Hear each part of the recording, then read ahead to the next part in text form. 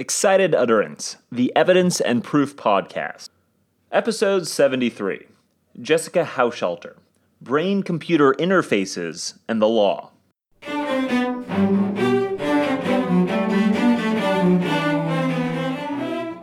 Welcome to Excited Utterance.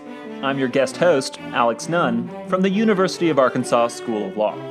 Excited Utterance is your podcast for cutting-edge scholarship and developments in the world of evidence. We bring virtual workshops to you throughout the academic year. Today on the show is Jessica Hochschild, an alumna of Vanderbilt Law School. I have the privilege of chatting with Jessica about her new paper, Neuronal Testimonial, Brain-Computer Interfaces and the Law. And as you'll hear, the interview is quite forward-looking. It gives Jessica the opportunity to discuss a fascinating new type of evidence that is increasingly making its way into the courtroom. Recent advancements in what's referred to as brain scanning technology has actually made it possible to communicate in a limited sense with patients in a coma-like condition known as a vegetative state. Of course, these patient communications could be hugely probative, but are they admissible? After unpacking the finer details of brain scanning technology, my conversation with Jessica today turns to issues of admissibility, considering the hurdles that brain scans might need to overcome before they reach the eyes of the jury. Jessica, great to have you on the show. Thank you. Thank you for having me. So before we dive into the legal issues surrounding this fascinating brain scanning technology, I first want to lay a little bit of groundwork just to get our listeners up to speed.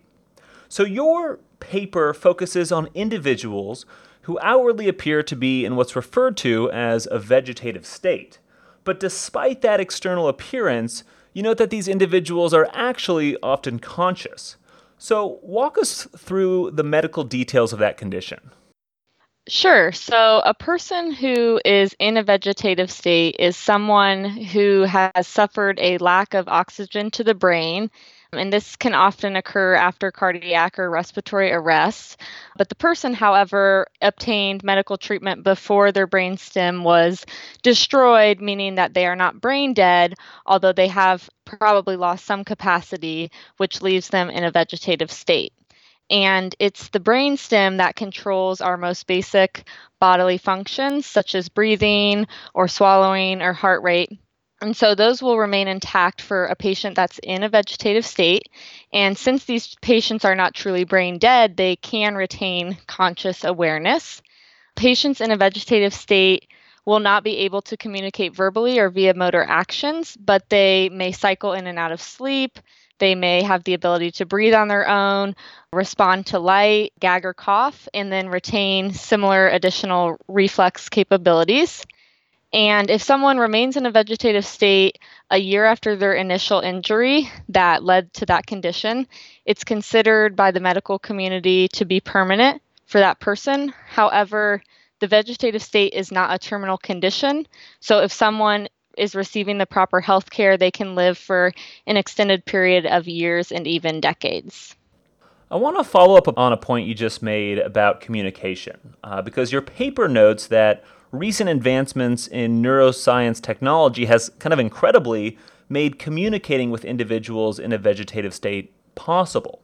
So how is fMRIs used in that context?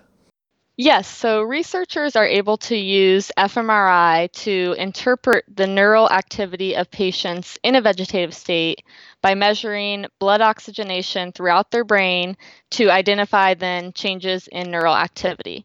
So a change in the brain's blood flow tracks a change in a person's brain activity. And so areas of the brain using more energy at a specific time, such as while someone engages in a particular task, will be receiving more of the blood supply at that time. Your paper details, kind of on this note, a couple of empirical studies in which researchers were able to use fMRI to actually communicate with individuals in this state. So what did those studies show? And in particular, what range of communication were they able to achieve with these patients? Yes, so I explored a number of studies in my paper. One looked at a woman who had suffered a traumatic brain injury And researchers were interested in testing her level of consciousness. So she underwent an fMRI scan while spoken sentences and random noises were played at different times. And this was to assess whether she was actually comprehending speech or if her brain was reacting to the sound rather than actually comprehending it. So her resulting brain images after the fMRI scan were equivalent to those of people who were fully conscious with no brain injury, not in a vegetative state, who listened to the same sentences and random noises. So after this study, researchers had the same woman undergo another fMRI scan while they gave her two instructions to imagine playing tennis and then also to imagine walking through the rooms of her house. And these mental imagery tasks were used because they activate distinct parts of the brain.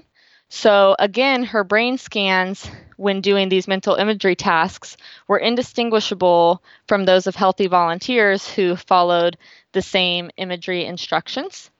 And then in another study, researchers had 23 patients in a vegetative state perform, again, the same mental imagery tasks of playing tennis and walking through a house while undergoing an fMRI scan. And at least 4 of the patients in this study were able to follow those directions and complete the imagery tasks the same as healthy volunteers. And then researchers have also had a person in a vegetative state answer yes or no questions with those mental imagery tasks during an fMRI scan. So the person would use imagining playing tennis for yes and imagining walking through a house for no, as simply imagining answering yes or no does not elicit established brain patterns of activity. So by using this method, the person in a vegetative state was able to accurately answer yes or no questions about his personal history, such as what his father's name was. And then in the same research with healthy volunteers, where they were answering yes or no questions about their own personal history, researchers were able to determine, looking at the fMRI scans, whether the person was intending to answer yes or no with 100% accuracy. So that supports the idea that even though we can't verify what the person in the vegetative state meant to answer, by knowing that researchers were able to look at the healthy volunteers' brain scans with 100% accuracy, that means that likely the same thing was going on for the person in a vegetative state. And then all of these studies help to demonstrate that at least some patients in a vegetative state retain a level of consciousness which is reflected in the ability to control their own brain activity. That's fascinating. But despite the significant advances made with this technology, your paper notes that it has not been without its detractors, right? So where has the pushback against fMRI come from, and what exactly does it entail? So there is some valid concern about the cost of fMRI scans, although this has become less of a problem as more versatile technologies have been developed. For example, a portable fMRI built inside of a tractor trailer was developed specifically for neuroscience research with people in prison, because those people could not easily be transported to facilities with fMRI machines. So the researchers brought the fMRI machine to those people. And then additionally, there is a concern that transferring a patient to an fMRI equipped facility could negatively affect their health due to the physical stress of transport. However, this too is somewhat alleviated with more versatile technologies, such as the portable fMRI machine. And then another critique is that because of the way fMRI works, which is through the use of a very powerful magnet, this prevents patients with metal implants from being able to undergo an fMRI scan, and having a metal implant is fairly common in traumatically injured populations, which includes patients in a vegetative state. So that would be precluding a subset of the vegetative state population from being able to use this technology. And then finally, fMRI technology doesn't provide a direct measure of neural activity in the brain, but instead it measures changes in blood flow, which researchers then use to infer a person's actual neural activity. You just touched on this a little bit, but I want to press it. So how have researchers responded to this criticism? And in particular, are they exploring any alternatives to fMRI for these brain scans? Yes. So besides the portable fMRI scanner, some researchers have turned to EEG as an alternative brain scanning technique. EEG involves attaching electrodes to a person's scalp, and then that measures electrical currents produced by their brain activity. So EEG is much more portable and cheaper than fMRI because it's kind of like a scalp cap with wires coming out of it, and that can essentially be transported to any location. And it can be used on people who have metal implants because it does not use a magnet to work. And then researchers have used this EEG technology in studies similar to the ones that I've previously described. So they've asked people to imagine wiggling their toes or imagine making hand movements, and people were able to partake in these mental imagery tasks. And what they did in these were they had the patients imagine these whenever a tone was heard. And so this would eliminate criticism that people were simply responding with automatic brain activity whenever they heard a particular word. So by directing the patients to engage in the mental imagery tasks only upon hearing a certain tone, this kind of eliminated that criticism. And then 3 of the 16 patients in that particular study were able to complete it successfully. However, that study was done with patients who were diagnosed with locked in syndrome, which is similar to the vegetative state, but uses different diagnostic criteria. Great. So, with all that as background and kind of keeping it in mind, let's turn to your discussion on the legal implications of this brain scanning technology. And specifically on the evidence front here, your paper focuses on a few barriers to admissibility that this testimony via fMRI, for lack of a better term, might face. The first barrier deals with concerns over the quality, the reliability, essentially the validity of brain scanning technology. So, how have courts addressed those primary concerns? Yes, so obviously, not all fMRI scans are done with the same machine, by the same researcher, and with the same software, which is important because the technological parameters of fMRI machines can be adjusted. So you can imagine that it's like when the prosecution and defense have their own experts. Each side in this type of scenario may want to do their own fMRI scan. So you could end up with differing results because you have different people interpreting the scans and you're using different fMRI machines potentially. So, neuroscience researchers are attempting to address this problem. For example, there was an initiative led by the National Institutes of Health, which looked at how to standardize procedures for neuroscience technology so that when using it in court, you would be more likely to get similar outcomes, even when using different machines or having different researchers run the scan. But courts themselves have not done much in the way of addressing these concerns because the technology has not been very widely used in trials or other court proceedings. However, courts could treat this issue similarly to how they treat other types of expert witnesses. So, researchers performing the scans could be cross examined by the other side so that the jury or judge would get to hear about his or her qualifications. So, as a basic example, if you had one researcher who had performed hundreds of fMRI scans and one who had only performed one fMRI scan, greater weight could be afforded to the results of the more experienced researcher.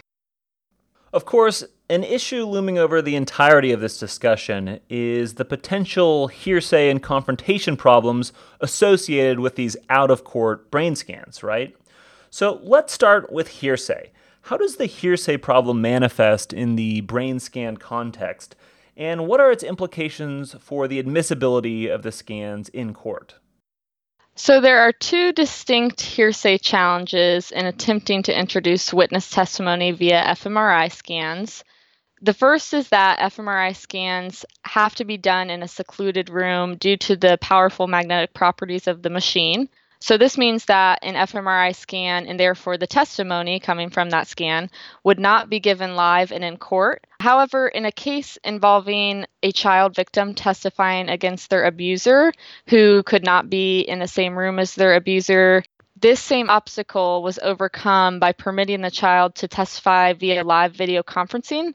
So essentially, the video conferencing technology could be used to show the fMRI scan in court as it was happening in real time. And then the second challenge is that the real value of the testimony would not be in the questioning of the witness in a vegetative state, but instead what the researcher interpreting the brain scans is able to tell us. So this means that the out-of-court statement is not being offered by the declarant, and in many instances, the interpretations of the brain scans would be offered for the truth of the matter asserted, hence the hearsay problem.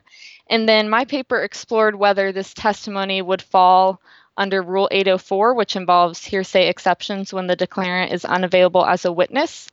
And the rule regards declarants as unavailable if they have an infirmity, a physical illness, or mental illness that prevents them from testifying at a trial or hearing. So presuming a vegetative state qualifies under this, then it just has to fall under one of the enumerated exceptions in 804B. One exception that might work is if the party that the witness is testifying against intentionally caused the injury which led to the witness's vegetative state, such as they were attempting to silence their testimony. And a hearsay exception, though, that might apply more broadly would be Rule 807, which is the residual exception. So if the testimony was considered reliable and legitimately necessary, it may overcome the hearsay obstacle to be admitted. So brain scanning technology faces a second hurdle in criminal cases, where there might also emerge a confrontation problem depending on whether brain scan communications are indeed deemed testimonial. So how do you see the confrontation issues playing out in these cases?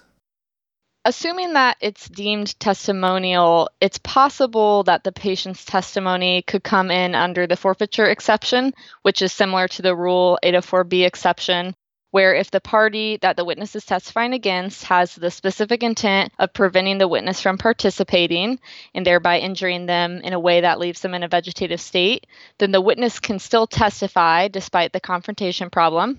In cases where the forfeiture exception is not applicable, we might need to see a change in court proceedings where this type of testimony is being given. So the defendant and his or her counsel and the judge may all need to attend the fMRI scan, so they would not actually be in the room where it was taking place, but outside of that room where the researcher is running the scan, so that objections could be made to questions in real time, and the defendant's counsel can participate in cross-examination. But even in cross-examination, at least for now, with the technology that is available, all the questions would have to be in a binary format, such as yes or no. And then a defendant's counsel might argue that this does not fairly encompass a true cross-examination. But if a court determines that a defendant and his or her counsel's presence at the fMRI scan and the ability to ask these binary structured questions satisfies with being confronted with a witness against him or her, then the confrontation problem could be overcome.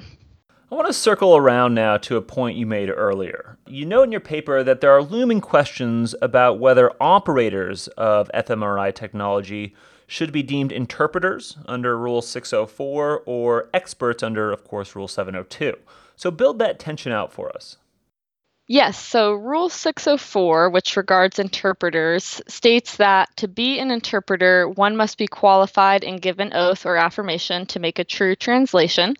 This means essentially anyone with an educational or occupational background in neuroscience and interpreting or reading brain scans could act then as an interpreter in court.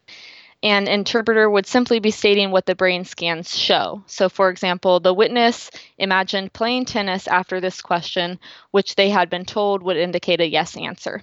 So, unlike other diagnostic evidence, which can require an inferential leap being made by the person on the stand, such as when a researcher claims a defendant demonstrates a potential for violence because there was no activity in a specific part of his brain when shown a violent picture, interpreting brain scans for whether someone has imagined playing tennis or imagined walking through a house may not necessarily be considered scientific evidence at all.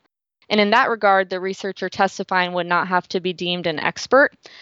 However, given a layperson's understanding of the technology and the fact that courts have treated individuals testifying about brain scans in other contexts as expert witnesses, the person testifying about the brain scans of a vegetative state patient would likely have to pass muster under Rule 702, which covers testimony by expert witnesses. And then the question becomes whether the technology itself is admissible. Yeah, let's pick it up there and kind of think through the implications of that. So, if operators are indeed deemed to be experts, there are sure to be questions, as you just implied, about whether brain scanning technology can pass muster under Daubert. So, how do you think it'd fare under the gatekeeping standard? Importantly, the question, I think, would not just be whether fMRI is an accepted technology, but whether it can be accepted in court for the specific use of allowing a person in a vegetative state to testify. For example, the Sixth Circuit has held that using an fMRI as a lie detector is too far removed from the typical use of fMRI. I do think, however, that using fMRI to communicate with patients in a vegetative state is closer to its typical use than using it as a lie detector. Additionally, using fMRI with patients in a vegetative state is more objective, as the evaluation is simply whether their brain activity indicates they're imagining playing tennis or walking through a house, whereas using it as a lie detector requires a more subjective analysis. Also, I think courts might be concerned that a jury would be misled by what some have called the seductive allure of neuroscience. For example, one study indicated that people who saw a brain scan image were more likely to grant a verdict of not guilty by reason of insanity than those who read a psychologist's testimony or those who received no expert evidence.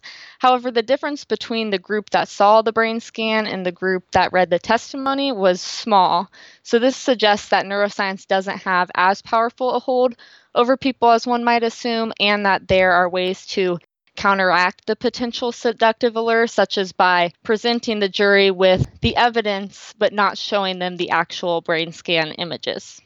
So, in addition to the fascinating evidentiary issues raised by brain scanning technology, your paper also discusses how advances in neuroscience have the potential to change the legal landscape outside the courtroom. And in particular, you first suggest that it might emerge as a key investigatory tool. How so? So, my paper explores whether investigators could use fMRI technology to question a person in a vegetative state when they are investigating a crime. And the use of the technology remains the same as I've previously explained, but we get around some of the hurdles presented by using the technology as evidence in a trial or court proceeding. So, the real question in this context is whether these techniques could be used as the basis for probable cause. Notably, hearsay can be used to form the basis of probable cause, so investigators are able to rely on any witness statements available to them during an investigation. Therefore, it seems like this technology is more easily accepted in the investigation context than it would be in a trial or a court proceeding. And even if courts did not think this was sufficient to form the basis of probable cause, police could still use the technology in questioning witnesses, and then whatever information they glean from that, they could use to further their investigation, even if they could not use that specific evidence as a basis for a search warrant or an arrest warrant. Your paper also suggests that this brain scanning technology can also aid in the healthcare context by providing some previously inaccessible insight into patient intent. Walk us through that application.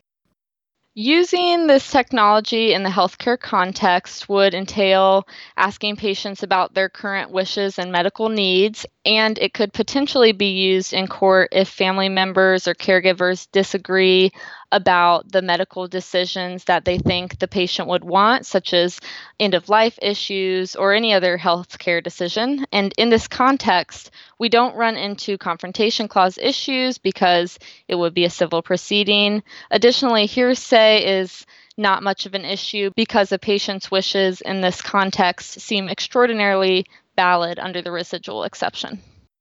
Final question, Jessica. What's next for the literature here? What type of paper would shed additional or further insight into this issue?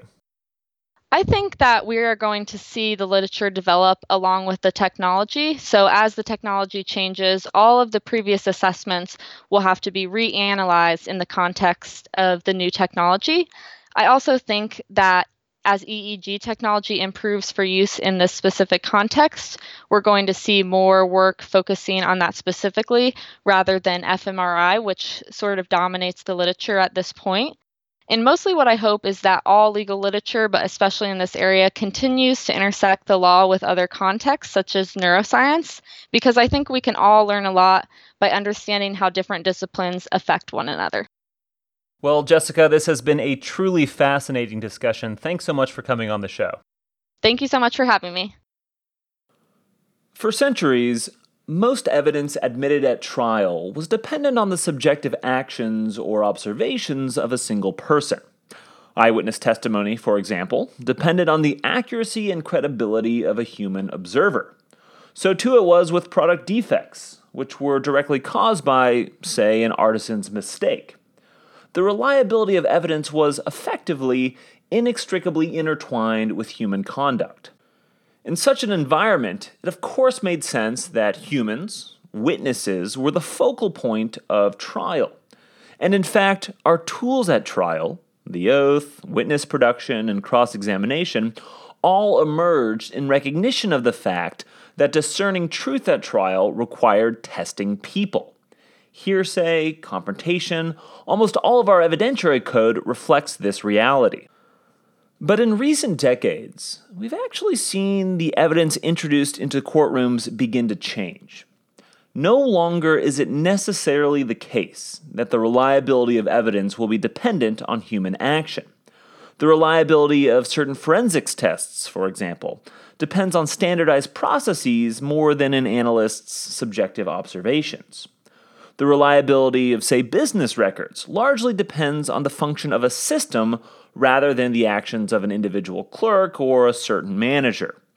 And, as Jessica of course described today, the reliability of brain scans depends more on the technology than any one technician. So as evidence scholars, our challenge is to consider how this new type of evidence should be handled and evaluated in the courtroom. Does this new evidence simply represent a difference in degree, such that it can kind of be bent to fit within our traditional courtroom tools? Or does this new evidence constitute a difference in kind, a completely new category of evidence that requires imagining new tools to test and scrutinize evidence in the courtroom? As I chatted with Jessica today, I found myself increasingly convinced that the latter is both true and where we should spend our energy. Rather than devising ingenious articulations of how a new technology can fall afoul or survive scrutiny of the hearsay rule or other admissibility roadblocks, why not instead look to the deeper issues? Even if there is a hearsay objection to brain scan technology, a proposition I think tenuous, by the way, is the spirit of the hearsay rule truly violated when an expert provides a brain scan to the jury? As Jessica noted, bringing the patient into the court would accomplish little. Yet our instinct, traditionally, is to almost require just that. Of course, scrutiny is necessary. Technology and systems can often seem like a black box to lay jurors. But the scrutiny should be tailored to a new type of objective, non-personal evidence. Simply attempting to cram this new era of evidence into a centuries-old admissibility regime seems, to me, an undesirable path forward. Support for Excited Utterance is generously provided by Vanderbilt Law School's Branstetter Litigation and Dispute Resolution Program, as well as the Vanderbilt Institute for Digital Learning.